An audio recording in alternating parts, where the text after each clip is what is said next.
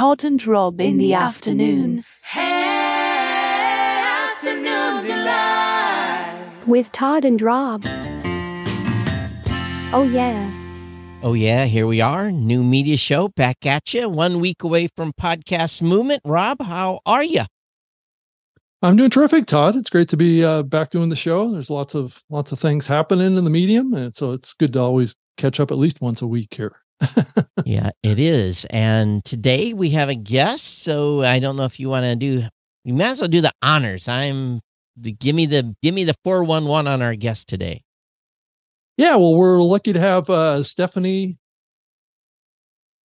Ackerlian I think is the correct pronunciation, but she's a kind of a podcast marketing audience development expert, and she actually has been putting her skills to work for a very large podcast that's on YouTube called The Impact Theory, and she's also associated with the Great Pods folks as well. But I thought it would be great to have Stephanie on to talk about kind of where we're at right now with audience marketing, audience growth, and the convergence based on the success that she's seen with the Impact Theory series that is such a big success on YouTube, but yet also a big success as a audio podcast. So, Stephanie, welcome to the show. That's very, very rare. So, first time I've ever heard of a show that's positive on both sides. So, Stephanie, welcome to the show. Yeah, and she's even doing it from the Impact Theory studios, it looks like. So, yeah. I am. I'm in the office today, so I got to take advantage of our wonderful setup. And thank you both for having me. I'm really excited to be here and be talking with you guys. Yeah, that's great. Todd, did you want to start off, or do you want me? Well, I think do we want to cover what's going on in the world, or bring Stephanie in? Well, we could talk about kind of some big news with the acquisition of Descript of the Squadcast folks, and what does that mean, right, Todd? I mean, what does that merger mean to you about what's happening in the podcasting space? Well, it's curious because they had been quiet of recent. And which one is the quiet? Squadcast folks had been quiet. I'd had a couple emails out to them on some stuff, and it was just like crickets. I thought, something's going on. So I kind of had this like suspicion maybe. Then they said, I saw the announcement at, I saw some pre-announcement they were going to do something live on YouTube yesterday at 11. And I thought, they've gotten bought. And to be honest with you, it's a great strategic move for Descript. I think it's a good fit. Congratulations to the Squadcast folks for, I don't know what kind of exit they got. We were kind of waiting on them for more than a year to bring a certain product online that they had not. And so maybe, economically it just made sense to get connected with Descript. But I think what's interesting from my standpoint is I've had a relationship with both Squadcast, Descript, and Riverside. And we've had this integration with Descript, so people that use Descript can send their content straight over to our platform just with a push of a button. And we had tried to have gotten that. We did our code on our side with Riverside, but Riverside never did their piece because after they got money around NAB time, they kind of had a big change in priorities. So I'm not wondering now. And I was kind of talking with my team about it a little bit. It just makes sense. This is going to be a big, big impactor for a lot of those services, because now you're going to be able, for one price, to have the ability to do a meeting, or not a meeting, but a recording. Take that recording, go right into Descript's tools, and they've implemented all these AI editing features, and then straight into a whole host of podcast hosts. And even, I think they even publish out to YouTube too. It's just now it makes really, really good sense. And, I sent a little email over to the Riverside folks and I said, hey, remember that integration?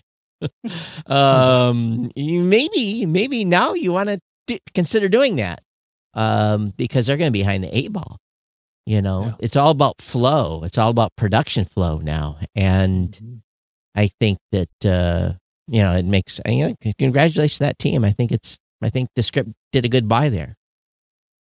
Yeah, I think it's an interesting merger from a couple different perspectives. I mean, if you start looking at the direction that Descript has been heading down, getting more considered to be an AI platform and trying to get content into the platform has always been the thing that they've been working on too. Because I do know that even today, even before this merger, you could actually record video into Script. Right. So it was a capability that they had. Doing this merger just kind of adds to that. A lot of people didn't know that you could do video into Script. They didn't have, in matter of fact, a couple of people might say, "What? They do video?" I mean, yeah, they've done video for a while. So, but they had implemented the AI editing tools that a lot of people are clamoring for. And while it's not perfect, it definitely puts them right there in the game. I think it's a good move, and so we'll see. There's a whole bunch of other platforms out there trying to go alone. Riverside's trying to go alone. There's the Zencast; they're going alone. Yeah, and there's StreamYard. There's Well, StreamYard's a different platform. It's not the same as a Zencast, and they don't have these streaming capabilities. So, who doesn't have the streaming Zencaster doesn't have streaming. Right. Yeah. So, StreamYard is its own thing too with, so again, if you come out of StreamYard, you don't have any production tools. You just have a product that you have to still edit. So I think they've done for a content creator standpoint, I think that it's a pretty brilliant move for people to do interview shows or have a co-host, or it doesn't work in all instances, but we'll see. But it definitely streamlined the process of content creation. It's amazing. Yeah. So I think. So are you using any of these tools, Stephanie, for your guys' workflow with the Impact Theory or other projects? We do. So our departments are split up a little bit. So our YouTube videos go to our production department, and then we have our podcast department. And we generally have different softwares depending on our workflow, but one of the ones that we do use between the both of us is Descript. And we use it on the video side and the audio side. So integrating that or having Squadcast a part of that could open some things up for us, because it is definitely part of our workflow right now. So seeing the possibilities and how you can streamline things, everything right now, we use AI software for generating some of our show notes, and it just takes a lot of time away from those tedious tasks so we can focus on the content.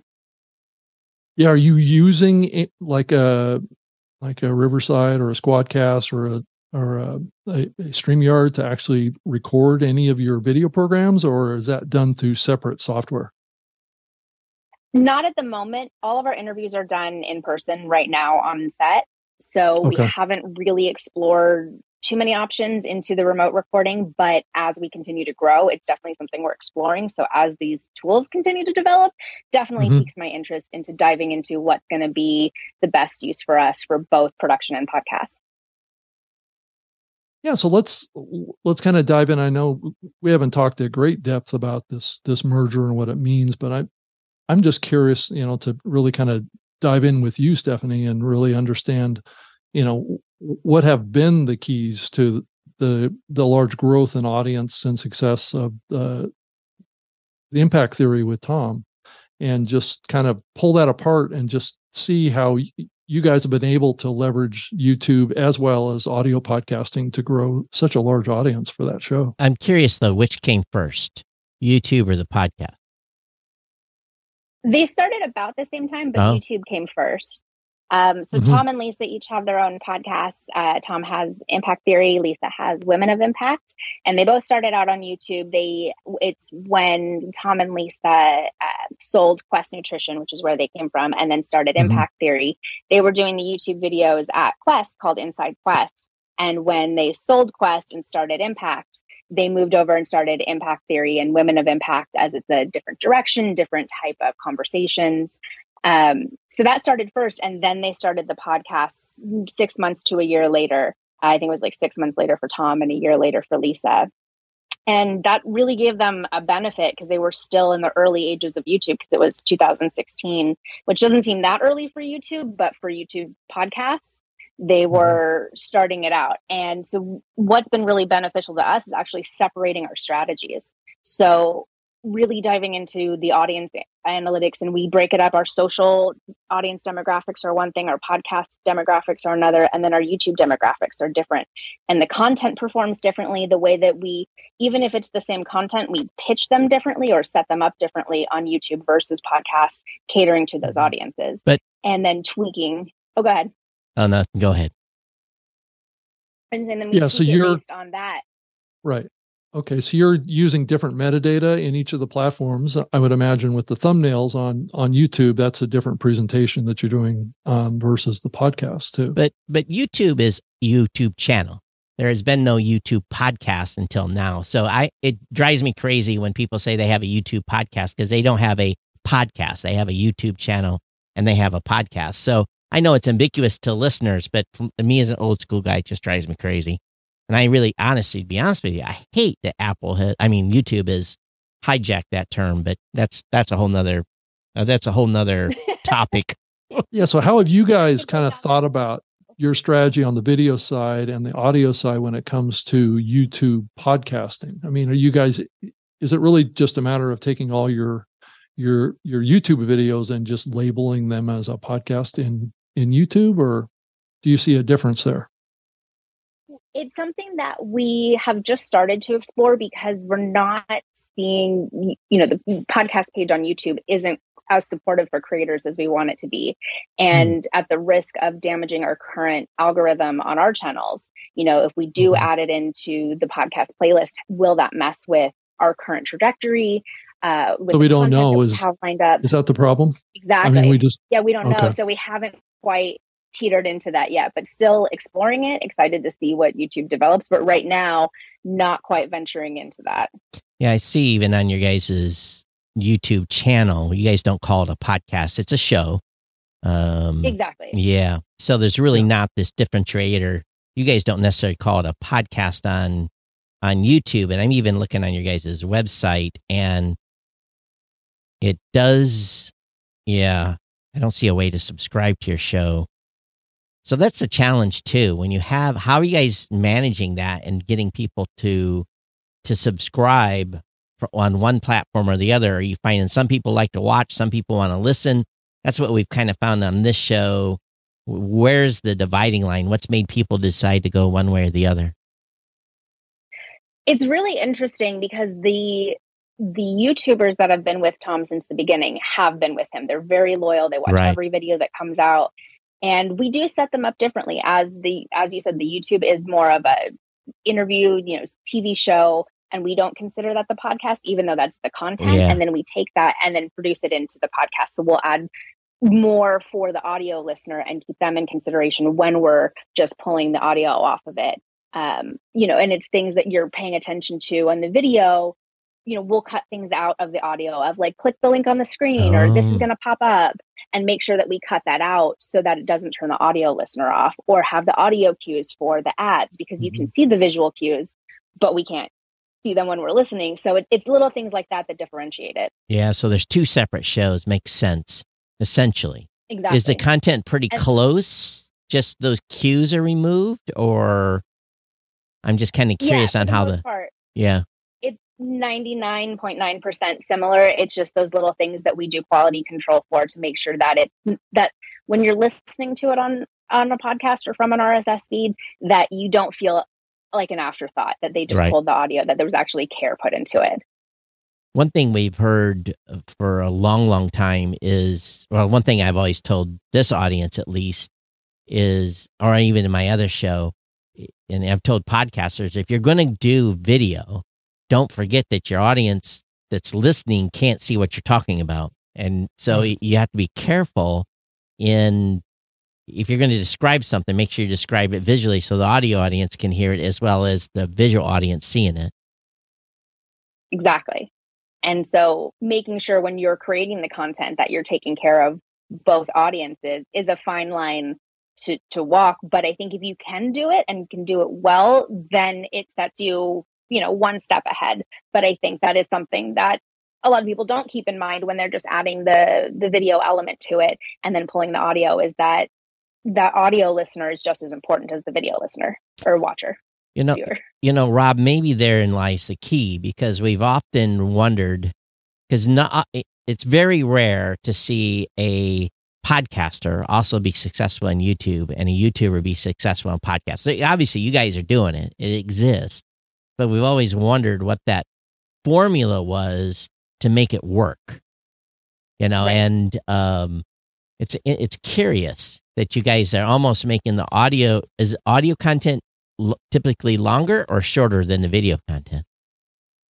Shorter. So the videos that go out on YouTube will be the full conversation. It'll be 2 or 3 hours, and we'll split that up on the audio content into multiple parts to make it easier for the listener. We've also found that drop off. We've increased our drop off rates and our completion rate by doing that. Anything over 2 hours was having a very low completion rate. So we snipped it into an hour and a half maximum, and now we're in the 70s and 80s % of completion. On the audio side. On the audio side. So as you think about the distribution, go ahead and finish what you were saying, Stephanie. I'm sorry. The other thing that we focus on is the timeliness of the content. So one of the things that comes up, because since the algorithm on YouTube is run by Google, it really is a search engine. So topical, timely news events, we want to push those out really quickly. But in podcasts, for example, like the crash of Silicon Valley Bank, we got a call Friday afternoon that it crashed, and Tom wanted to put a piece out on YouTube about it right away. And it was 5:00 in the afternoon.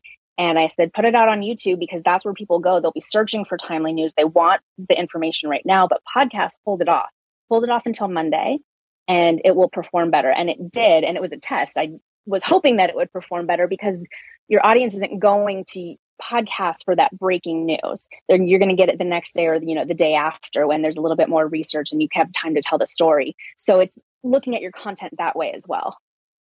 I think YouTube is a little bit more because of how the algorithm works. It's much more timely, right, than the podcast is. Absolutely.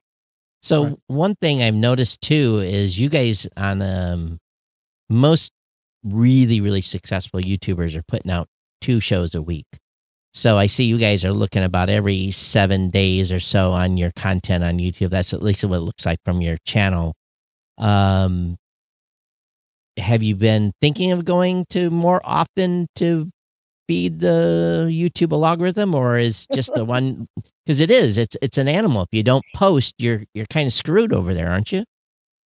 Exactly. And actually, it's very interesting that you mentioned that, because this week we changed our release cadence. We were doing 2 episodes a week, up to 3 on YouTube, and up to 4 on audio. But because if Tom was recording 2 3-hour interviews, we'd break that up into 2 2-part episodes. Okay, it's the same conversation. It's just shorter episodes being put out more frequently, right? Okay. Yeah, and I kicked off. No, I'm still here. Yeah, you're still here. And I'm just looking at the channel from the videos point, and it looked like it was a pacing about every 7 days. So you were then actually putting out content more often, just to feed the beast. And that, I think for an average podcaster, that's hard. If you're going to push out that much content, you want to succeed on YouTube, you have to be in there a couple times a week at a minimum. Exactly. Right now it's like any other social platform. The more you post, the more the algorithm likes you. And since YouTube has the shorts, that's part of it as well, and clips. And really, the benefit of working here at Impact Theory is diving into this YouTube side, because they are so serious about it. You guys, how we dive into our analytics, and the suggestions are so powerful on YouTube. And that's something that we don't have in podcasts. You get similar shows. Like, if you listen to this, people also like this, but we don't have that same kind of suggestion mechanism where if you listen to this topic, here's other videos or episodes similar. Yeah. Keep you on a roll for hours. There's no podcast, black hole. Like there's you can tell people I went on a YouTube black hole for hours. Yeah. No, I think I've heard Spotify talk about that as a possibility, with what they're doing. But I think that the consumption is different. When you're sitting down to watch YouTube, you have to sit down and watch. When you listen to podcasts, you listen when you can because you can. You're not really tied. And YouTube, I stop YouTube's midstream and not watch them until the rest of them later as well. But so I think the consumption is maybe the same, but I don't know. It's just it is interesting that I have my podcast listening time and I have and those are two separate states in my day, I guess, for a better word. Absolutely. I think that the relationships with the shows and the hosts are different. When you watch a show on YouTube, there's still this disconnect of watching the host interview someone else because their focus isn't on you and you can see it. But when you're listening to the podcast, it's a much more intimate relationship because you're usually doing something else. So they're with you while you're doing your daily tasks. And you feel like they're talking more to you because you can't see if they're looking at you, looking at guests, wherever. And so you develop a closer relationship. And so you have to foster them differently, talking to versus talking at. Yeah, I've said that quite a bit here recently, talking to versus talking at. Yeah, I think that's key because that's one thing I have to remind myself often, especially when I do my solo show, is I have a little stick-em note that's over here on my computer that says, you're talking to an audience of one, but really it's not. You're talking to an audience of many. And I don't know if you can, it doesn't feel the same on YouTube when so how do you guys then, how do you change how do you make that delta then in the audio content? That's got to be tricky. Because if you're trying to make people think you're talking to them instead of at them, I'm curious on your process on that. It is tricky. And I think Tom and Lisa do a really great job at balancing that because they're also used to speaking in front of crowds, but also comfortable with having these intimate conversations and pulling people in and helping them. And, we have our courses that they teach. We have Impact Theory University where Tom is working, one-on-one with students sometimes. So it's engaging with the different communities. And I think the way that you engage with them is also different because on YouTube, you can put the comments up and maybe people will answer or maybe they won't, but it's very generic. But to reach out to a podcaster is different because the only place we really have to connect with them is, Apple reviews or maybe some of the platforms, Spotify, you can now do polls and questions, but otherwise it's, tweeting or emailing or DMing, and that's more intimate as well. Yeah. I was curious also about the distribution of consumption, right, between the two platforms. So as you think about, you guys launched primarily on YouTube to begin with, and you guys had a certain trajectory of audience development that happened there. And then when you launched the podcast subsequently at some point later, how did that impact the growth trajectory of the show? And what is your current kind of, would you say, your distribution of consumption? Don't share hard numbers, but just share like percentages. Well, the YouTube numbers are public, so she shares percentages. Well, we can back the numbers out. Well, as a percentage of the podcast, right? So we don't know what the podcast numbers are, so we can't really factor a percentage on this. But if so, let's say you're getting 100,000 views of the video side, what would you say would be the percentage consumption on the audio side as a comparison?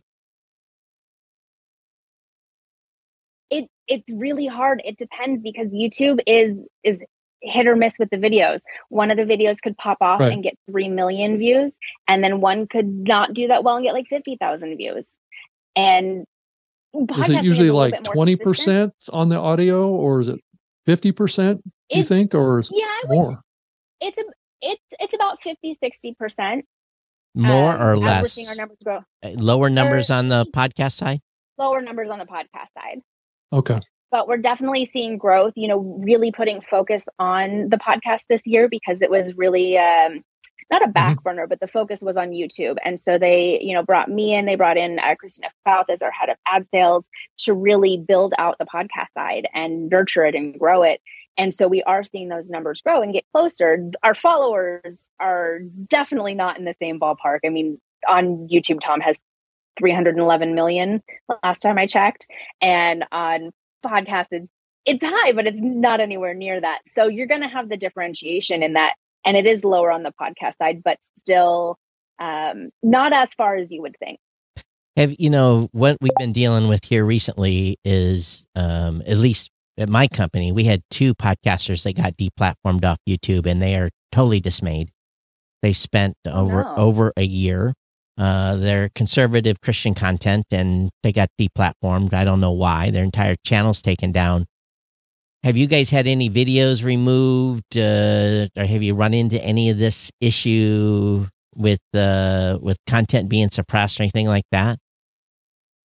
Not that I'm aware of, but it is something that is top of mind when we are releasing content. There's some conversations that are happening, especially on Tom's channel, that can be, they're very thought provoking, and can be 2 very divisive sides on it. And so brand safety is always top of mind when we're releasing that content. Especially because we have 2 separate audiences, and one that will veer on one side of the conversation and one that will veer on the other. So we, not that I'm aware of, we might have, and so I don't want to speak for the production side, but not in the last 9 months that I've been here. Have you guys considered putting out the video version of your show as a true podcast, make it available in an RSS feed and make it subscribable? Have you guys thought of that at all? We actually on haven't the video had a on the video, on the video. I said yes. It was a big conversation yesterday. We have thousands of episodes of Tom. He's got over 1,100 episodes. So this year we actually archived anything before 2020, and we're releasing that on the subscription side. So now that we have that but we also have that content as videos, and that has was released early 2016, 2017, that we could also archive on YouTube and put on an RSS feed. So we're exploring the best way to use the content, get paid for what you're already doing. Right. But, and then the new videos as well. It all depends on, like I said, we're really leaning into the YouTube analytics and algorithm and system, and how does the suggestions work, and how do you get to be the next video that's suggested, and what is your click through on that versus when you do a social media campaign. Yeah, it's a whole different language than growth in podcasting. It's 2 complete different beasts. Yeah, exactly. And then even moving into monetization, that's a whole other thing about if podcasts move to video, the monetization side of it, because YouTube doesn't have DAI yet. So if you are a podcaster and you have ads set up, whether it's programmatic or DAI or brand deals, moving that into a system that doesn't support that, where is the line between the effort of putting it out there? How much do you put into the video versus you're going to lose money on it, but you could build a bigger audience there. So there's still a lot to figure out, I think. Yeah. You would think then from a CPM standpoint on podcasting, it's obviously probably 3 or 4 times, maybe 5 times as higher as what you get off YouTube. So, from a balance standpoint, you don't have to have as much volume on podcasting to make a heck of a lot more money than you do on YouTube. Now, based on, you get up to 1 million views on YouTube, that's going to be a very profitable episode. But if you have a episode on YouTube that only delivers 34,000 views, then there's quite a disparity in the amount of income versus maybe what you can make in podcasts. So how have you guys been weighing that from the audio content? Yeah, it's something that we've been trying to figure out. A lot of deals right now, or brand deals, want to come in and they want podcast and YouTube advertising. And how do you split that up, and how do you monetize that? Because it has to be embedded in YouTube, or at the end of 30 days you cut it out and it's gone forever. So again, we've decided to split the effort so brands can do a combined campaign, but the advertising is priced much differently and set up differently from audio to video, and figuring it out. And that's the hard thing too with YouTube, is if a video decides to go viral, it doesn't have a choice in it. If a video goes viral and you embedded someone's ad in there at a podcast CPM, let's say a $25 CPM, and it gets 3 million views, but it's embedded in there, and you said, oh, I average 50,000. It's hard to balance that. Then you have Google AdSense and they're putting ads in, and you're right, the CPM changes drastically. depending on your views. So it's going to be interesting on how things roll out and how much we'll see podcasters move over, because if it is a lower CPM on YouTube right now and you're making the effort to make videos, first you have to meet the YouTube threshold in order to be eligible to earn money. And only 6% do or something like that at this point. Yeah. And you have to keep it consistent year over year. You get kicked out of the monetization program.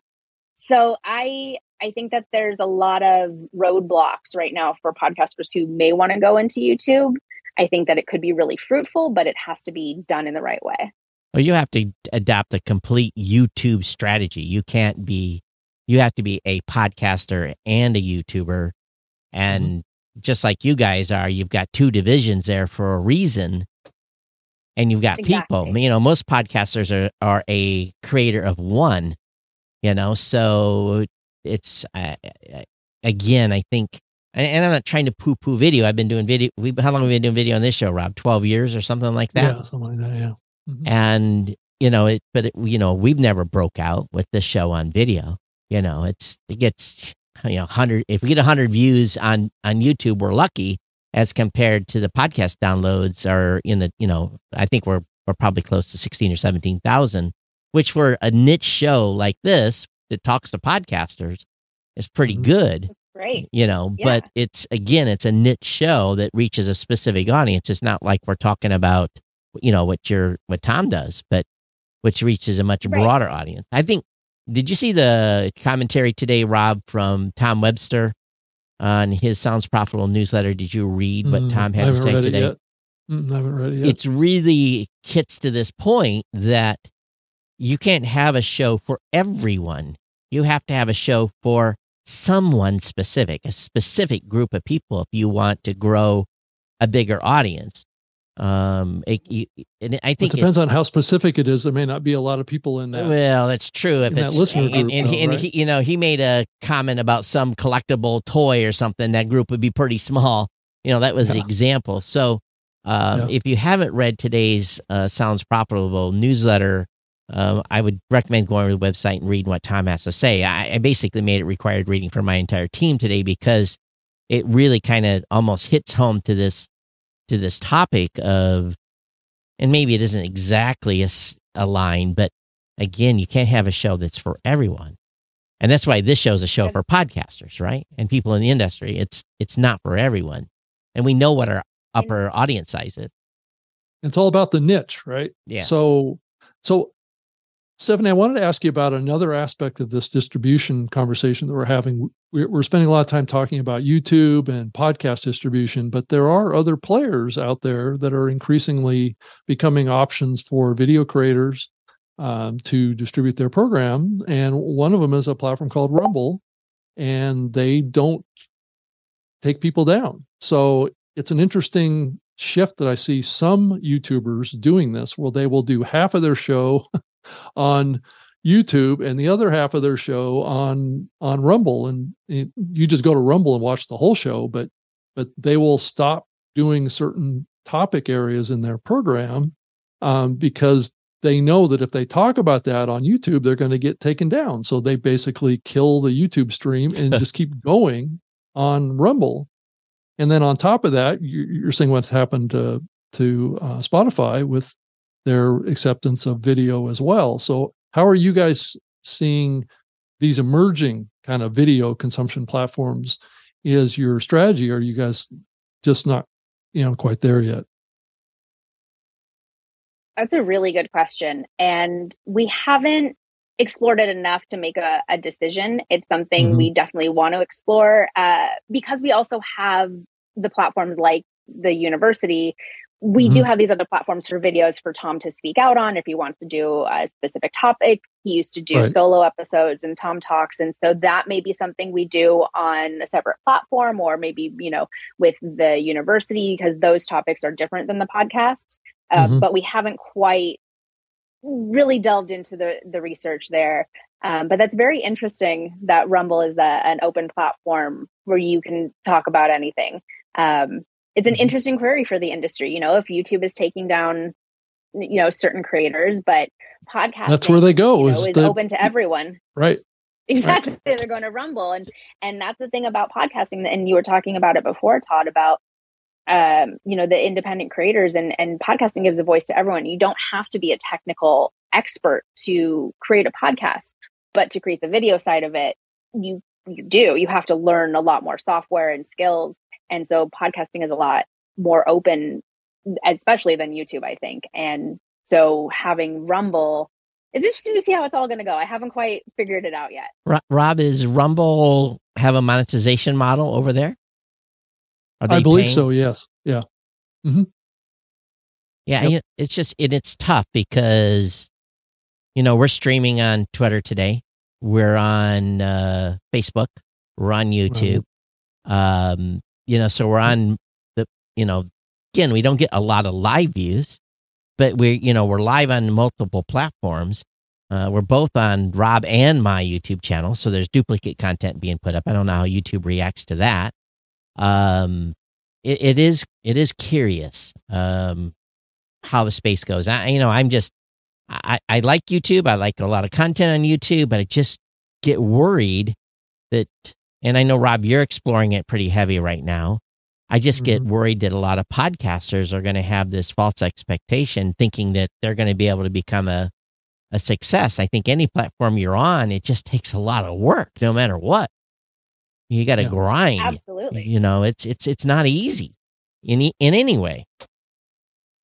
But that's what I tell a lot of independent creators right now as well. Like, it's not, starting on any platform is not easy. And so pick a platform, focus on that one, grow there, be strong, and then think about moving out, but build your home first. I've been doing A/B testing here recently, and the reason I've been able to do it is because of Claude 2 and ChatGPT and stuff like that, and writing separate headlines, separate show notes for the podcast and the YouTube version, and creating using Discord and other not Discord, Midjourney and other platforms like that to create some album art that I would never have been able to create myself. And I think it's helping a lot on the podcast side, but on the YouTube side, I see almost no bump. So like last show, I put up album art that was just basically a picture of this. And then I tried 4 or 5 episodes in a row and using specific album art that was for the topic or YouTube art for the topic. And I just, so far, my A/B testing is pretty inconclusive. I was hoping to see a little bump on YouTube. Maybe just haven't done it long enough. And I've done extensive YouTube notes now, and it just doesn't seem to be helping in search. And top of mind topics too, because the other show is a news show. So again, I'm doing stuff on the day the news comes out. So I'm trying to put a title in there that, like you guys are doing, trying to drive traffic to that. And maybe I'm just not in the logarithm, not doing everything YouTube needs to see to get the eyeballs to, because that's what it is. It's eyeballs, get the eyeballs to the content. So exactly. It feels frustrating.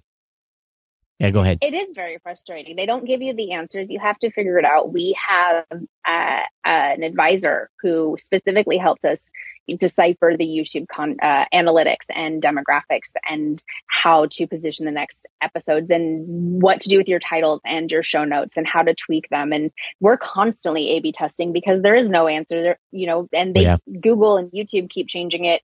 Every time you figure it out, they've changed it again.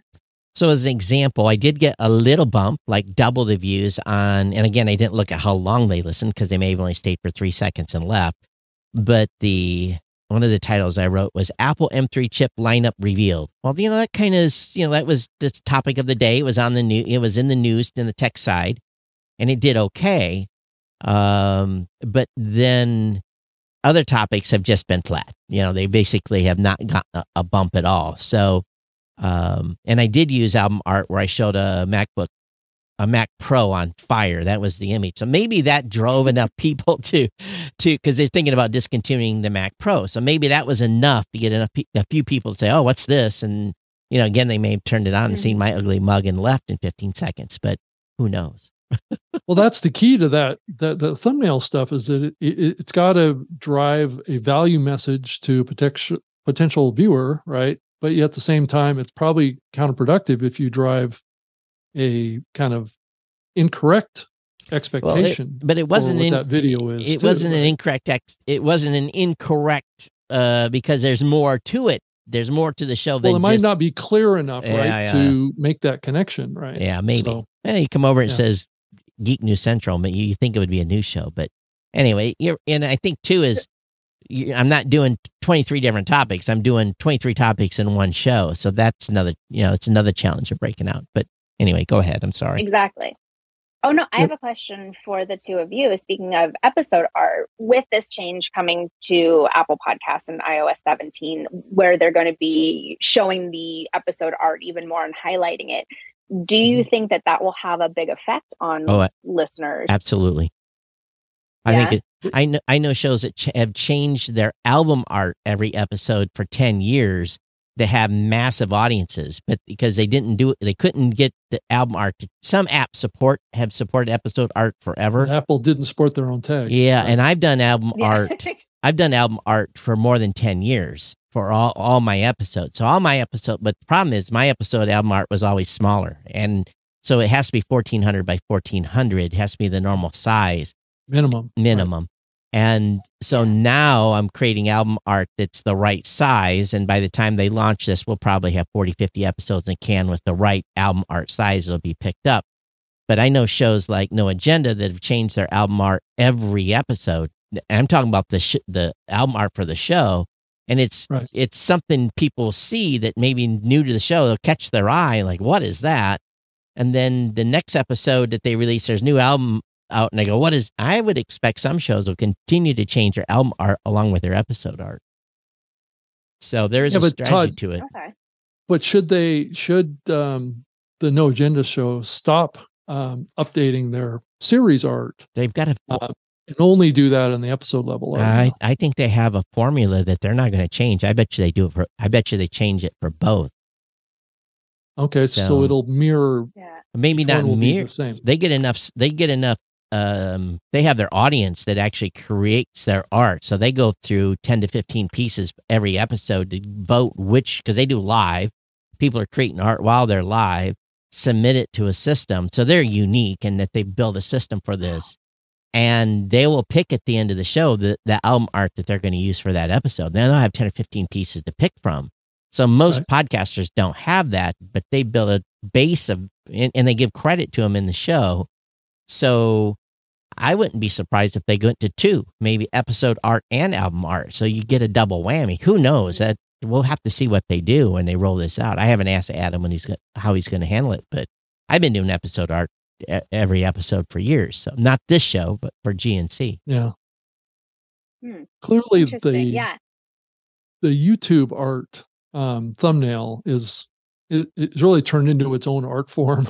What I've seen on YouTube, and I'm sure Stephanie, you guys have really kind of honed in on what that genre is, right? Of cover art that's very dramatic or very kind of visual, and what's it's kind of your philosophy on that, and how important is that to what you guys are doing? Oh, the thumbnail is vitally important and goes through the same review process as any part of the episode because of how important it is and how it catches the viewer, when it comes up as a suggested video, and how to catch people and get their attention in that 2.5 seconds. So exactly. So you can see our cover art will change over time. And as we figure out this is the new direction of it. So you can see the lighter blue was a little bit different. It looks a little bit lighter. The dark, or in energy, the darker blue is a little bit more serious and heightens the tension in it. And so we'll keep tweaking it and figuring out, we'll do different versions of the thumbnail, and we'll A/B test, and we make, what is working, what clip is working, what picture of them, what title is the title too clickbaity, because you don't want to just be clickbaity, but on YouTube you have to find that balance. So it's a very big part of our episode production. Do you have your guest pose for art? No, these are all stills from the They recording. Grab a still off it, and then they Photoshop it. Exactly. So we're going to be testing out with the episode art on Apple, because we hadn't done it before. But if Apple's going to support it, we said, we're already doing the thumbnails for the YouTube version. Right. what's going to work on podcast? Is it going to be similar to YouTube? Does that catch people's eye? So we're going to be testing that out as well. I was showing, you can't see it real clear probably, but this is the art that we've been using. This is the last show, AI tools for content generation. And I have some dude sitting in front of a computer. Then here's the art that we use for the show, for the YouTube video. And then we've got AI discriminates against Black podcasters. And I've got a picture of, it looks like people that are protesting or even, maybe minor rioting. So this is the kind of stuff that I've been playing around with. Of course, Rob did 2 shows while I was gone and didn't create anything, but state of podcast trade shows. And again, it's AI generated art because I'm not an artist and I don't really have any skills per se. So we've been, we're experimenting too. And what was funny was because I, run a podcast hosting company, you do have a little bit of relationship with Apple. And one of the Apple folks reached out to me and says, "Hey, I love your album art, but it needs to be 1400 by 1400. Because I'd been putting it 600 by 600 because I was trying to save. I didn't want to put those big images because when Google indexes the page and all that stuff, it just adds for more, So anyway, but they said 1400 by 1400. So I got the message there. And we'll make sure it's in the feed that way. I don't put it on the website that big, but. I think the common theme that you see in YouTube thumbnails, Todd, though, is the big bold text. Yeah, I know. It's like a billboard message, right? And to be honest with you, when I'm searching YouTube, I don't look at that at all. I look at the titles, so I don't get sucked in by the. Yeah, but it is the first thing you probably see, right? Yeah, but the maybe the shows I watch, maybe they just don't do that. I watch a lot of sailing shows and that kind of stuff, and it does annoy me though. Like, there's one channel that I watch in specific.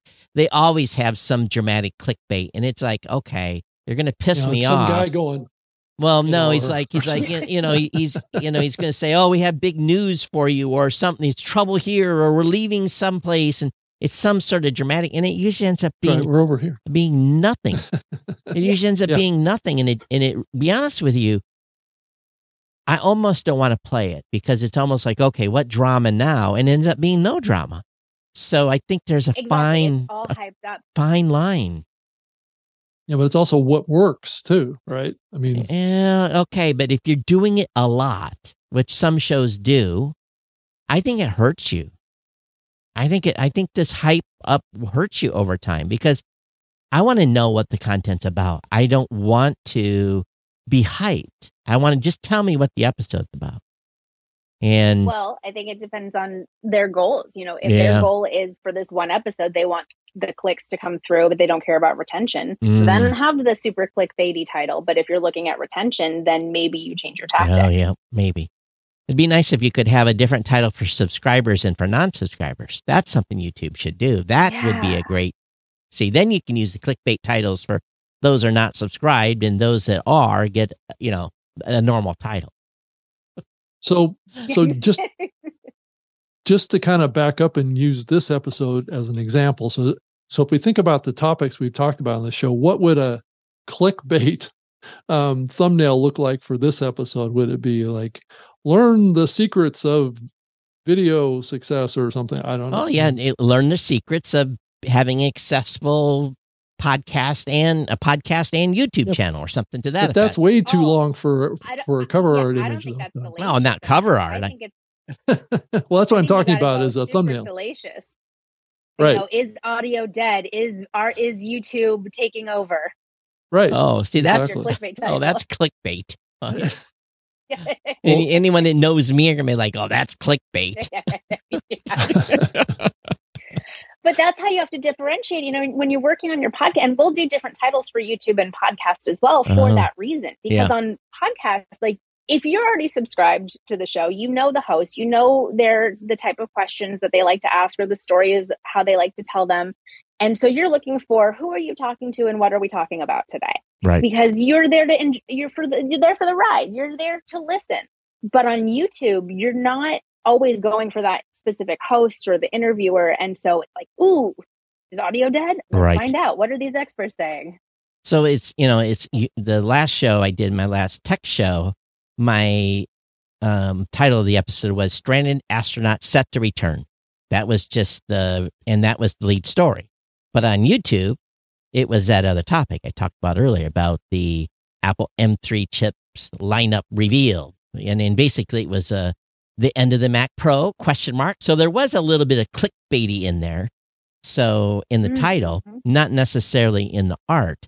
Well, the art was a burning Mac. So, maybe that was enough to get people to look at it. But so, yeah, that it was a rally cry. Yeah, they're going to kill the Mac Pro. What are they talking about? And that was my second story of the show. So, but you had to listen through 8 minutes to get to it. So that's another thing that YouTube doesn't like. Right. Yeah. And they want their ads really early and they want them often. And they want you to, that 6 or 7 minutes and get in and get out. For most YouTube channels, they're very, very short content.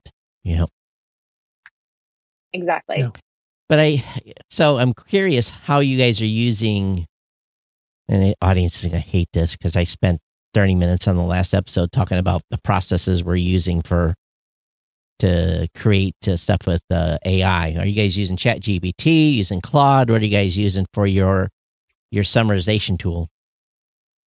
A combination of ChatGPT, a program called Jasper, and MagicCast. Try Claude 2. Give it a try. Claude 2? Yeah. Okay. Yeah, give it a run. Because we're testing everything, and so far for show summaries, we found Claude 2 to be superior, largely because we can link the entire transcript. And oh, that's great. Yeah, as an example, and again, sorry, Rob. So when you say link the entire transcript, what is that? Basically, you can attach the entire transcript, and you can query it to analyze the last episode. So, for example, what I did on this episode, creating chapters, or no, I basically said, examine this content, write me what you think the headline title of the episode should be, and then summarize the show by topic. So on the last episode, it's summarized by AI tools for content creation, podcast advertising and Acast, daily versus weekly podcast publishing cadences, podcast movement, podcast apps and value for value, and a conclusion. So it covered it covered what we talked about, and it wrote it itself. I had to do some editing, of course, but if you look at the last show's show notes, those were written by Claude from our transcript. So I think it did a pretty good job summarizing the show in a way that I would never do or have time to do in the past. So, and it came up with the title of the show, which I asked it to write 10 titles. And then I pick a title from the 10 titles it suggests. And I give it a word limit too. So again, I don't know how you guys are. I've been playing with this now for about 3 or 4, maybe 6 months. And it's all changing though. These models from day to day change on what's better or worse. Yeah, I've also noticed that the YouTube folks will actually suggest 3 or 4 titles for episodes in the tool as well. Yeah. I've never seen the suggested tab. What feature is that? It's in the studio. I've never seen it suggest a title. Oh. Yeah. That must be limited to some people. I've never seen that. No, I've been seeing it on my videos since I got accepted into the monetization. It must be the monetization. If you're monetized, you must get access to that. Is that I've never seen that. Good are the titles? They seem to be pretty good. I think I picked one of them at one point for one of my videos. I don't have a huge amount of video. I got like maybe 42 videos or something like that. That's it. But I've just been playing around with the artwork, playing around with the titles to see if it helps the viewership. Where does that show up, Rob? Does it show up in the title area or? Yeah. If you click on it, that area, it oftentimes will pop up a couple of suggested titles. Well, I think that you must be in a beta because I've not seen that. But that's cool that it's doing that. Yeah. Have you guys seen that at all, Stephanie? I'll ask the production department and see what they're getting as well. Yeah. Because they might be, but we pull a bunch of different options. We'll run it through, AI a couple different times, different ways. Yep. And the hardest thing we're having with AI is Tom and Lisa have very specific voices, the way that they speak, especially Lisa. She's from the UK. She has a specific, verbiage that she generally uses, and the way that she delivers things, it's uniquely her. And so getting things into her voice is the harder part. Right. So we're looking for AIs that can really capture their different voices and then transcribe things or generate summaries or intros in their voices. I think that would be the next level that I'd like to see. I think from that aspect, we found Whisper so far has been the best in being able to differentiate voices. They're still not perfect by any means. It'll say speaker 1, speaker 2. Like when I play the intro to this show, the AIs will think that those two people are the first two people that show up in this show are the intro. And that'll be speaker 1, speaker 2, then Rob and I are speaker 3, speaker 4. And sometimes there's a fifth. but it doesn't know. It doesn't know who it is. But Claude has been able to. I tell him, okay, who the two co-hosts are. I tell him who's in the show, and then it does a pretty good job of sorting it out, because Rob will say Todd and I'll say Rob, and that seems to trigger it enough to know that we're switching. I don't know. It's kind of right. It's getting better, but again, it's hard. There's no perfect software right now. We really enjoyed Cast Magic, like I said, because it'll do the same thing. We get the full transcript. We get 10 options for titles. We get quotes pulled out, and that saved us a lot of time. We still will take that. You have to edit it. We'll have to put it into Tom and Lisa's tone. So there's still work, but I think that we're headed in the right direction. But the amount of time that it's saving creators now is incredibly beneficial. Well, it's adding time to me because I'm doing stuff I didn't do before, but it's a better product in the end. Yeah, I think that's the takeaway, right? Because I didn't have time. I didn't have a team. Go ahead, right, Rob. That's true. So it's extra work. But it's easy work. Go ahead. So do you think all these AI tools, Stephanie, is actually making things more efficient, or is it just making the output better performing, do you think? I think a little bit of both. A little bit of both? I think that when it's adopted in the right way, when you find, you get past the learning curve, and when it becomes part of your workflow, it is incredibly beneficial and helping creators, get time back on the things that will not move the needle. Spending hours creating your show notes. Yes, you need good show notes. They need to be detailed and have your topics, but they take so long to write until you get into that cadence, because you're listening and you're taking notes and you're time stamping. So having something to speed that up when you can focus that time on audio quality or, a couple extra minutes editing or tweaking, I think that's beneficial. And I think you're always going to need that human capacity in it to tweak it, but I love the time that it's giving us back. And I've been thinking about this a lot on the format. Let's just talk about podcast show notes. I've made my bread and butter for the past really almost 19 years in driving traffic to an episode so that we can gain listeners that way. But search is going to change here in the near future in a big way. And if you don't have a lot of metadata on that webpage, if you have one paragraph, that's not going to cut it no more. That's not going to, your title and a paragraph and some links, that's not going to do it. You're never going to be found. You're going to be eradicated. So the key is, we know that most listeners, and same thing with YouTubers, they'll see the picture and they'll see the title and they'll play and they'll never read the metadata below unless you said, hey, there's a link down there. Maybe they'll go find the link and click it. Maybe. So we have to get out of this mindset that, and this has really been my mindset from the beginning, is that we're really, our content, this content is for the audience. The website and the YouTube metadata is for Google. And that is what we have to focus on, is making the metadata of our show notes deep enough that you become from the learning language model, the authority on this topic, and you are sourced and cited. And the only way you're going to do that is have this rich metadata. Now, Google might already be indexing what's in YouTube videos and podcasts and using that data to make determinations already, but I haven't seen evidence of it. In other words, all of a sudden, I haven't seen a post that I did on, as an example, I covered my main topic of my episode on the International Space Station.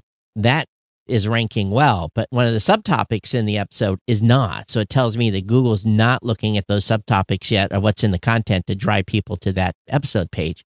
So I think for now, we have to continue to feed the beast with deeper show notes and more context.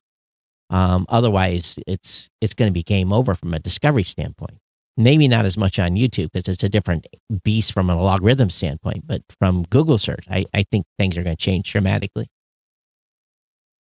Absolutely. And writing those show notes that help you become more discoverable, like you said, is just a tedious task for every episode. Yeah.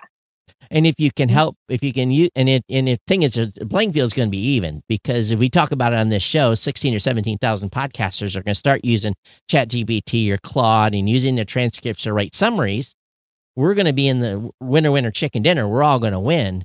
It's those that don't, and I think that are going to be hurt, and people need to be paying attention. And I also say, don't get locked into a single tool. This thing's moving so fast. Keep looking around. Don't get locked. Yeah, don't get locked into a single tool. Yeah, so I've been looking at what Bing is doing with AI, and it may be a leading indicator of where this is going, because I'm a little bit concerned about, as people start using these language models to do more searches, right, for all sorts of topics that maybe they would do in a Google search, right, that they're going to. It's a little bit like what's happened with these smart speakers, right? That there's going to be one authority that gets spit out of these things, right? Versus, a whole page of optional resources. This is what I'm referring to. Right. So that puts us in a different position that on any given topic, there's only going to be one clear winner, right? Well, how is that winner going to be selected? Google's not going to destroy their display business because it's the foundation of their company revenue. So there's going to be some. I agree with that. There's going to be some trade there.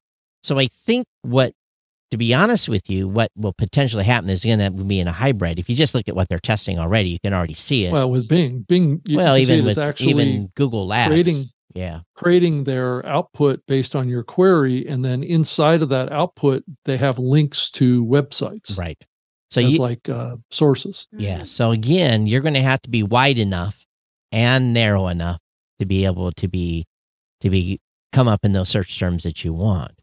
Right. So again, I think it's feeding. Here's where Google's got an advantage. We're talking about ChatGPT and Claude and all that stuff. Google owns YouTube. Right.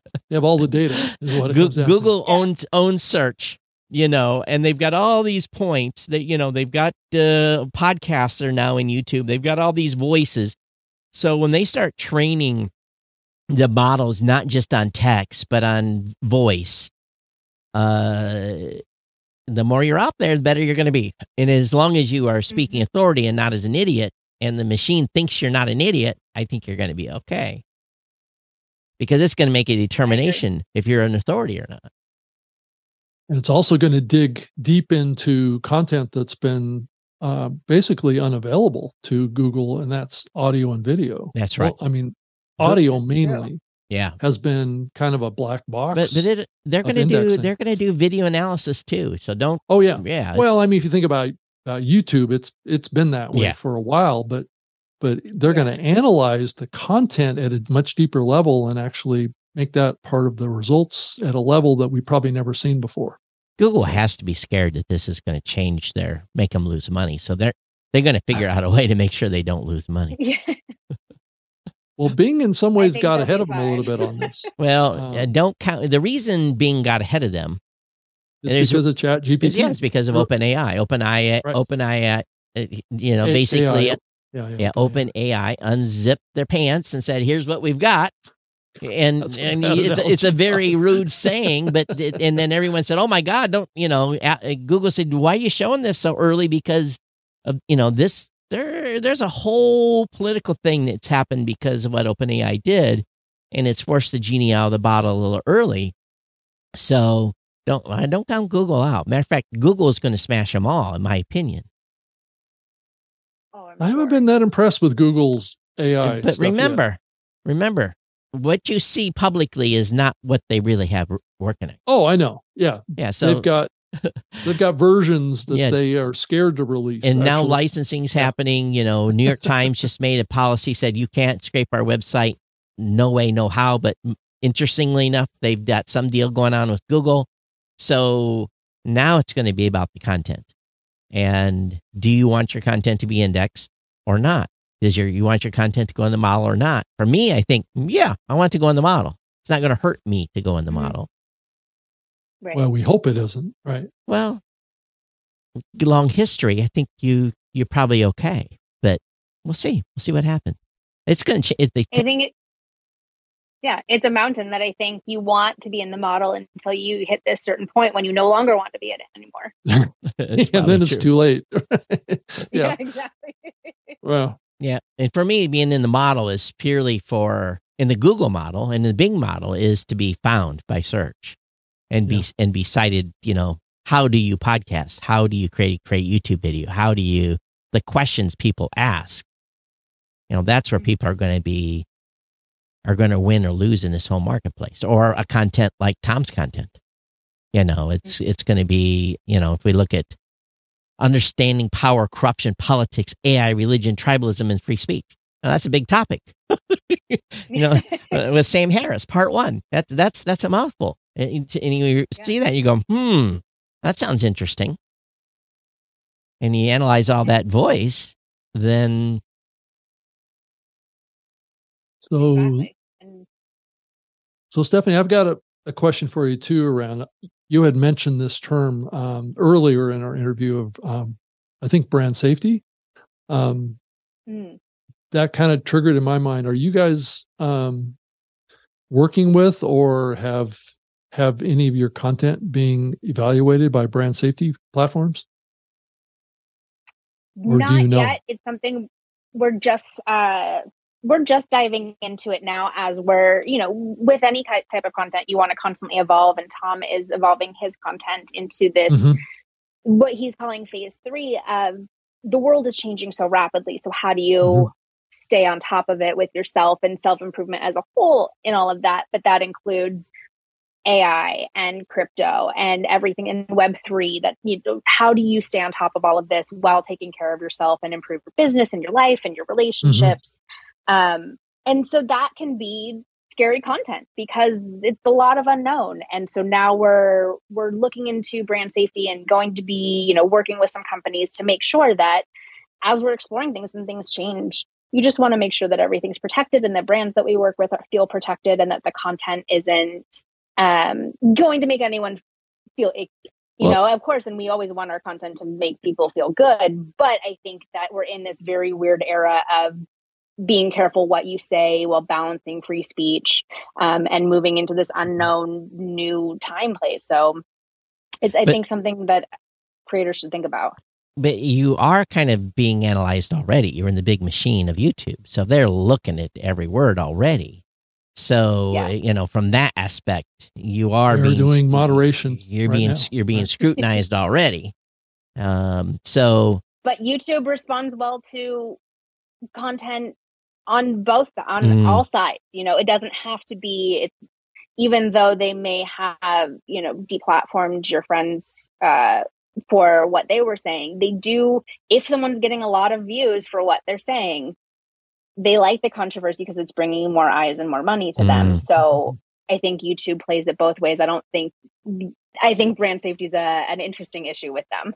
Yeah, I didn't have an opportunity to listen to the content. They have a podcast. I might go back and listen to see what they've actually said to try to figure out what it is. But even on one of the Facebook channels in StreamYard, someone was talking about being deplatformed. I saw a Facebook post on that the other day. So, and they were looking for alternative, and it wasn't StreamYard's fault. Obviously, they're just using StreamYard, but they were looking for integrations, like you said, Rob, over at Rumble. They want to say, where else can we go with the content now that we're not on YouTube? And I think it's a double-edged sword. And it just goes back to my philosophy that if you're going to build a brand and you're going to have content, Tom's obviously got a website. I'm on it right now looking at it. All that content needs to ensure that it's, you've got copies of it in case someone does something stupid, and you can fall back to impacttheory.com. Everyone knows to go where to receive the content. And I'm not saying they're ever going to get deplatformed, but I'm just, this is the thing I think content creators have to plan for that rainy day when someone pulls the plug on you. And, some people are going to laugh when I tell them that, but it's just again and again and again and again, I see stuff happen to creators that, we can't trust these folks, to be honest with you. Exactly. They're only looking out for themselves and their revenue. So you have to protect yourself. Yep. Oh, and by the way, right on the main site, follow on Apple Podcasts, Spotify, Amazon Music. So I missed that. The links are right there. So my apologies. Yeah, because I initially came to the website and I didn't scroll down. So, here, everybody, here's what the website looks like. And right there, follow on Apple Podcast, Spotify, and so forth. So you just got redeemed with all those platforms. Yeah, I'm sorry. False statements at the beginning of the show. Well, I think it's clear that, Tom and the Impact Theory brand has its strongest reputation in the video side, I think. No question. Well, they started there. So, well, I know, but they built, huge numbers over there too. Yeah. So their reach is very strong. 3.1 million subscribers on YouTube is no small number. Right. Exactly. And in order to grow and continue to grow on either platform, YouTube or podcast, it's being ready to evolve and adapting or being able to adapt to changes. And that's what we're constantly doing. And so with YouTube, we're constantly adapting. With podcasts, we're constantly adapting. And that's the only way we're going to be able to ride this out. So AI, all of that, it's all part of it. 3.71, not 3.1, 3.71 million. But I think just a few. I think though, it's nice to see these deltas because, Rob, how many years have we talked about, how's the crossover worked? Right. And we really had never had anybody in a show that said, I've had success in both places. And there is some thought, this should give people some food to thought on strategy because you almost have to have two strategy lines. Yeah. You really do. It's just taking the same content, but no matter what it is, the product, it's a service. Like you said in the beginning, you can't have a show that's for everyone. Right. One marketing plan isn't for everyone. So you may have the same product, but how you pitch it to this audience is going to be different than how you pitch it to that audience.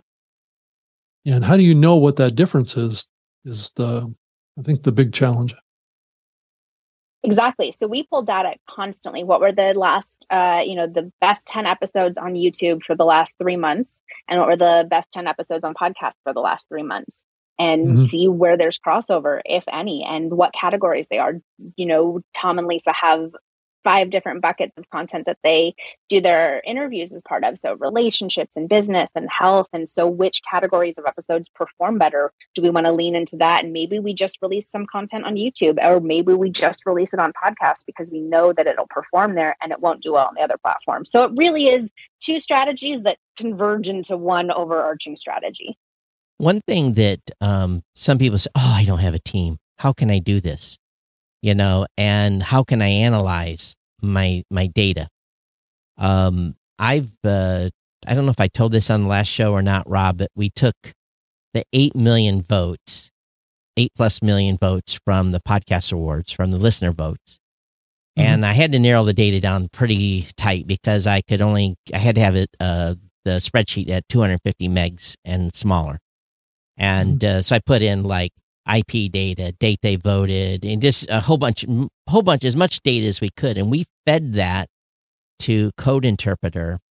Now, I normally pay a firm a pretty big chunk of money every year to go through and look for fraud. And this year, me and my partner, One Technologies, we were able to go into ChatGPT's code interpreter, upload that spreadsheet, and ask the questions that we would normally ask to look for fraud. And we were literally, within an hour, we were blown away by the data that we got back. It was about a 10-page report. We see where there was coordinated voting. We saw when when we could see an X number of shows, an X number of people voted for the same shows again and again, and password all these things we really looked at. And we came out feeling pretty good about the processes we had in place to protect the voting on the awards. I think a podcaster could take their podcast stats from their provider, and they could and most podcast hosts will allow you to export your data. You have your show title, description, download numbers, release date, all that stuff in a spreadsheet.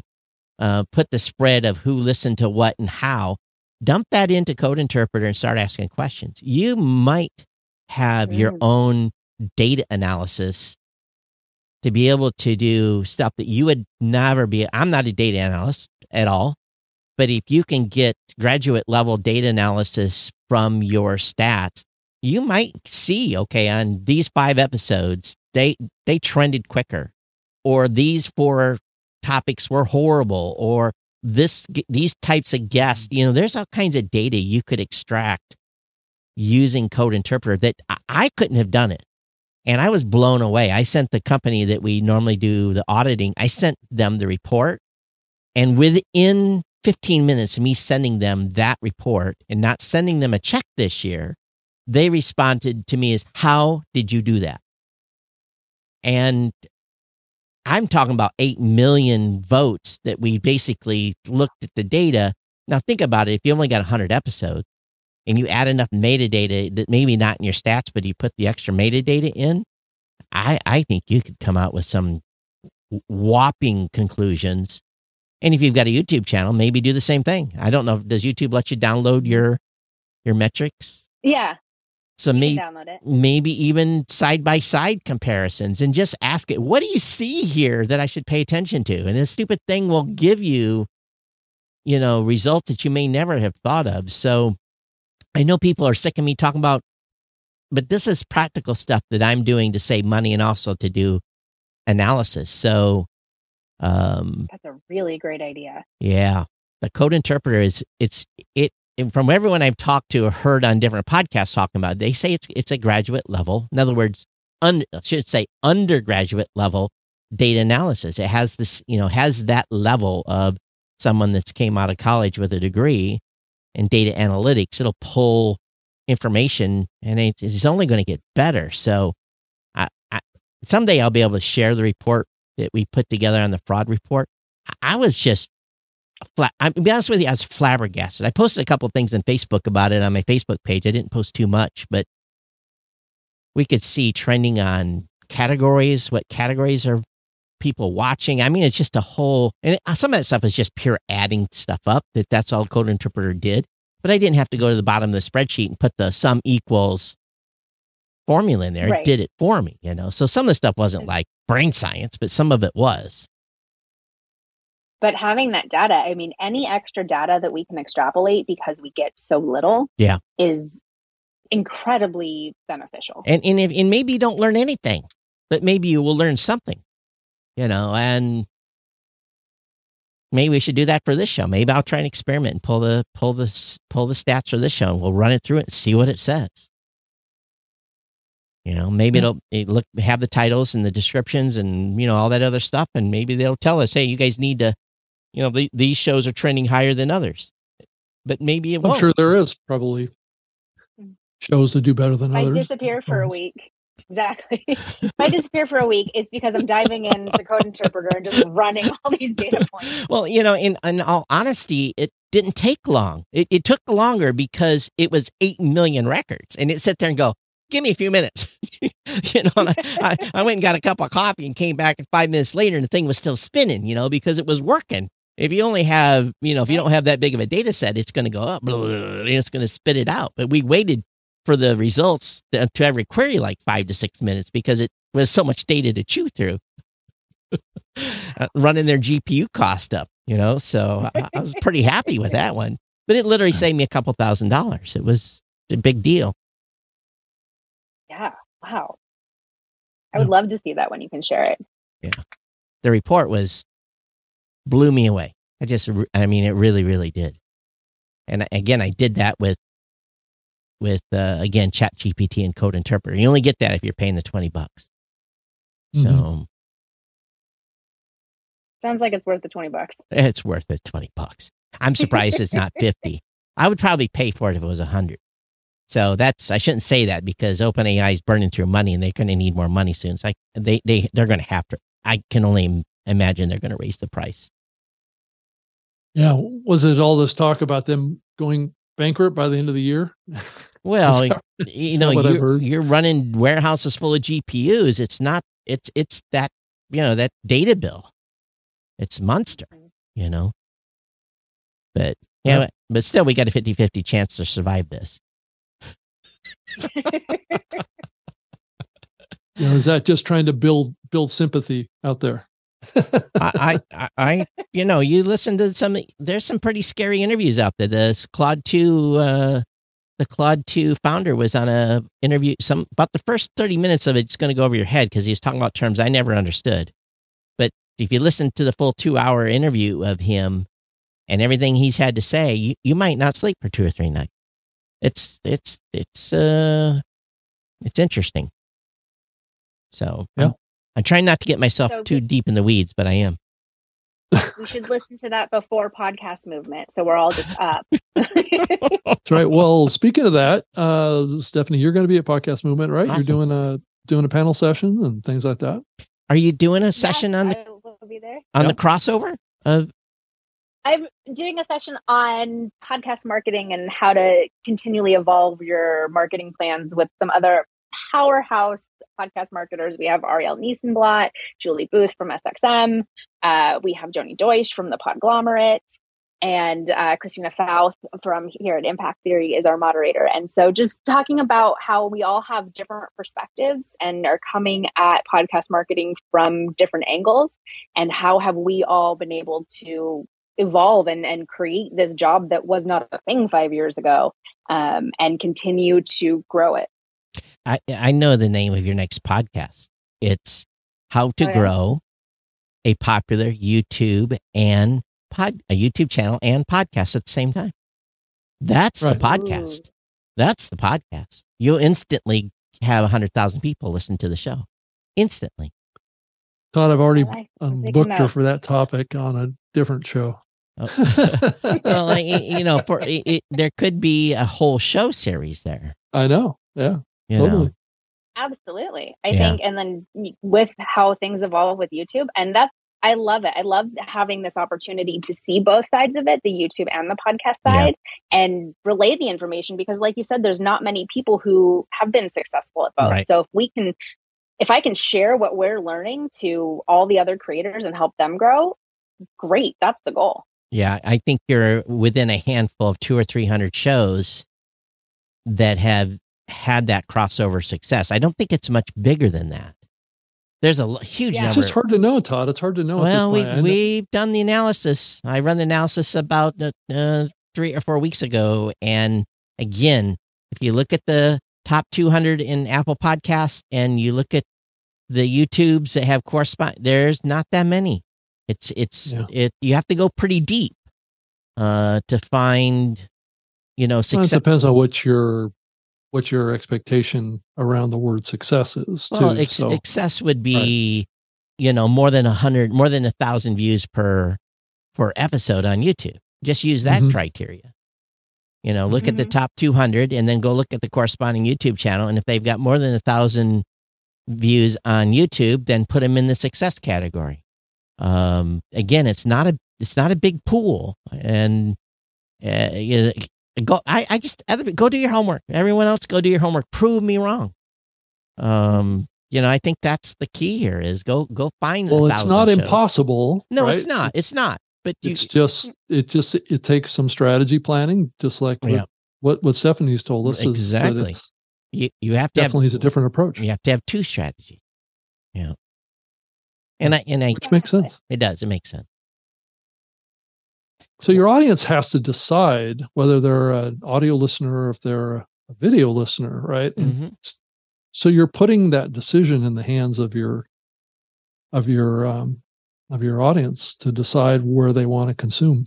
Right? 70% consume this audio, 30% consume it as a video podcast, but they don't go to YouTube and listen. Mm-hmm. Yeah, because you've always told me that this show is about 80% audio and 20% video. GNC is 70-30. This show's about 80-20. Yeah. Mm-hmm. Interesting. Yeah. But I've been... Yeah, and... What? Oh, I was going to say, do you see much crossover? Like, I don't know how we'd be able to track it, but for us, people who watch on YouTube are never going to be the ones who open a podcast app. So we're not afraid of losing them to video because that's where they are, that's where they live. And same with audio. If you consume it audio only, you're not going to YouTube. Like, I am not a YouTube person. I listen to podcasts, but my husband is a YouTube person and he consumes it all video content. I think people in this show that come to watch this on YouTube use podcast apps. So because we have our YouTube numbers are but it's industry. Horrible. Industry? I don't know. Your listeners? You guys probably have, like you said, if you don't think you have much crossover on your show, that answers the question. There are people, but I would be really curious to see what would happen if you guys actually put the video content out like we do and again, it's some video cost podcast as a true video podcast. I'd love to see where those numbers would start to, if they would change at all. But again, there's limited number of apps that actually support video. So they're limited to Apple Podcasts and a few others that actually will play the video if there's an MP4 associated with it. Some of those just play it as audio and don't show the video. So when we say it's an 80-20 rule for us, we're talking about a RSS-based video distribution as well as an RSS-based audio distribution as a comparison.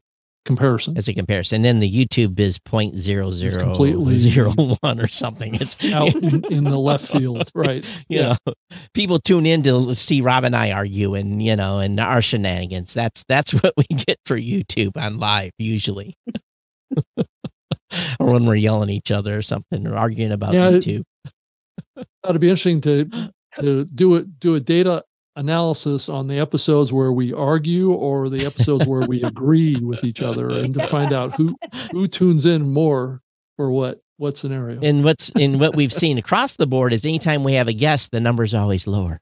That's even the more weird part. Yeah, anything from 15 to 20% lower. Yeah. They really just want to hear you guys go at it. I think so. And I don't know. So the key is, do they want to hear us argue or do they want to hear us agree? I'll do some clickbaiting on this particular episode. I'm going to have fun with it because it's probably of interest to a lot of people. But I think that, I don't know, we've had some fantastic guests and I'm like, I want to hear them. Why doesn't the audience want to hear them? That's the weird part. So you should do a compilation episode of your biggest disagreements. And then cover art of you two and like boxing match. That's right, with boxing gloves. Yeah. Right. I think I did one. I think I tried to put something like that together with Discord, and it was like, cannot depict violence, and wasn't letting me create an image. It had too much conflict. Yeah. Right. You're going to be deplatformed if you keep asking for violence. Exactly. Right. Or kicked off my Midjourney account or whatever it may be. Right. Some of the stuff I've seen Midjourney create, though, makes me think I'm not really asking it stuff. There's anime creators out there. They're creating some typical Japanese anime stuff that I would think would borderline be, almost pornographic. And I'm just like, you're worried about me having a picture of two people with boxing gloves? Come on now. It's very odd. All right, we're at the end here. We are. Let's get some contact info. How can they reach out to you? You can find me online at Steph Arakelian, Stepharakelian, or send me an email, Stephanie@Impact Theory. If you have podcast questions, YouTube questions, I'm here to help. I want to share what we're learning so we can help the industry continue to grow and discover new things. All right. Rob? Terrific. I can be found on Twitter at Rob Greenlee, robgreenlee.com. And I do a couple of shows. One's called Trust Factor, Behind the Wheel, actually all on YouTube. So you can go over there and check it out. And I'm going to be at Podcast Movement. We're going to be doing this show live on, I believe, on the 22nd? I think 20. When is it, Wednesday or I don't know? We're horrible. I'm trying to remember off the top of my head right now. I've got two sessions. I think it's on the 22nd. We're doing on the 23rd. Okay. Sorry. Yeah, it's on Wednesday at 4:15 in the exhibition area. So if you want to come in and watch the show live, we're going to be on stage with James Cridlin, and I'm going to bring on another couple of guests too. But that's going to be recorded with a 360-degree video camera. So if you ask questions, I will be able to get you on the video as well. And Rob is in charge of the AV. I'm not. And before, well, I was hoping for your help a little bit. Of course, I was trying to stream it live on StreamYard too. Okay, so well, that's fine. So let me know what you need. Okay. As well, make sure you stop by booth 500. And on Wednesday at that time, we're got 200 pours of beer for you, and a special offer on the house from Blueberry. I think there's a couple other companies doing pours as well, so you should be able to have a few beers during that hour or so of happy hour. So make sure you do that. Bring a beer to the live New Media show. I might even have one sitting down on by my feet, but won't be drinking it during the show. So, but I'm Todd at blueberry.com, Blueberry without the E's, and of course at Geek News on Twitter. Again, we'll try to be live and have everything fired up and going. So we've been semi-successful with that. We'll see how the audio is. It's always a challenge at those events if they've got the right type of gear. I have a tool that I'm going to use for our session that will hopefully eliminate all that background sound. Actually, it's a tool from Nomano. Yeah, very expensive. Oh my gosh! $2,400. You got a audio beta platform. You got a beta on that, didn't you? A beta? No. Or did you pay for it? No, it's a demo unit. Oh, a demo unit. Okay. So it got so bad. flown to me from Norway is where it's from. All so right. Oh, well, that'll be fun. I'll use it for our session. So hopefully we can get the audio out of that, and it'll be clean from all of the exhibition sounds. And then I'll also be in the StreamYard as well as the Nomano booths. So I'll be bouncing back and forth between those two booths. All right. Yeah, stop by the Blueberry booth and say hello and find out what we've been up to, and lots to talk about. But I think that everyone stay safe, be good. We'll see if those of you can be at Podcast Movement. Otherwise, we'll be back here in a couple of weeks for another edition of the in-house New Media Show. And thank you so much for coming on the show today. Appreciate it. Yeah. Thank you, Stephanie. So much for having me. Yeah. Thank you, guys. Yeah. So it was an honor to be here with you guys. And everyone check out Impact Theory, and very simple to go over to the website, and then you can I can't talk. You can choose your poison, whether you want to listen to audio or video. ImpactTheory.com. Choose your nutrition. There you go. Oh, okay. There you go. or check. Choose your content type, audio or video. Right. All right. All right, everybody. Thanks. We'll see you next time here on the New Me Show. Take care. Bye bye.